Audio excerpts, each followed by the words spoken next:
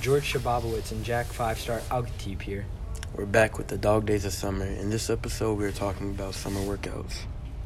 As your body disintegrates. Whoa, George, that sure is a crazy quote.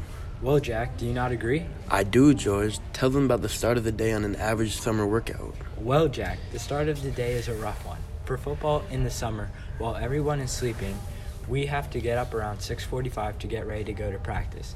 You have to make sure to eat loads of protein or there is no way you are going to make it through the day. I'll tell some more, George.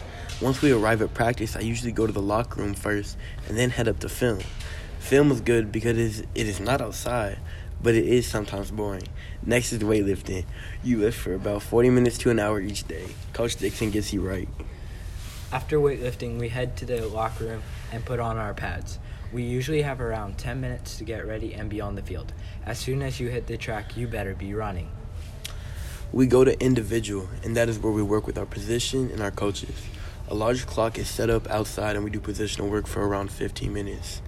After that 15 minutes up, we usually go to the field goal and field goal block, which is usually for like offensive linemen and defensive linemen. After individual, if you are not on either, you stay at your positional group and keep working. Sometimes after we do field goal, we will not see the kickers again. They sort of just do their own thing, meaning they just disappear. No one really knows where they go. George, take a minute to give us your opinion on what you learned about the coaches during summer workout.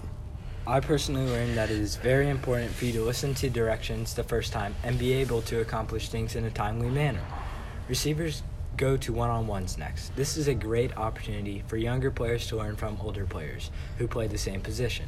A great example of a mentor to me was Gabe Zert, because I was very, very bad until he started helping me in the playoffs. After individuals, we go to team. This is offense versus defense and a lot of players' favorite part about practice. We go to 7-on-7, which for those who do not know is wide receivers versus defensive backs.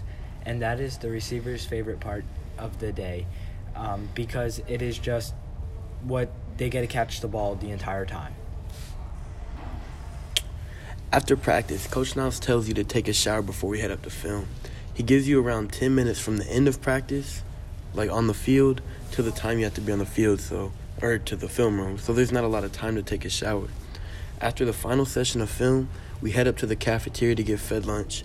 This is where a lot of team bonding happens because you are talking to all your teammates in line and while you are eating. Football may seem hard and not fun in the summer, or in general. But in all honesty, those long summer workouts are where your best friends are made, where your favorite time in high school ends up being, and something you look forward to every year. Thanks for listening. We'll be back next week talking about the state championship.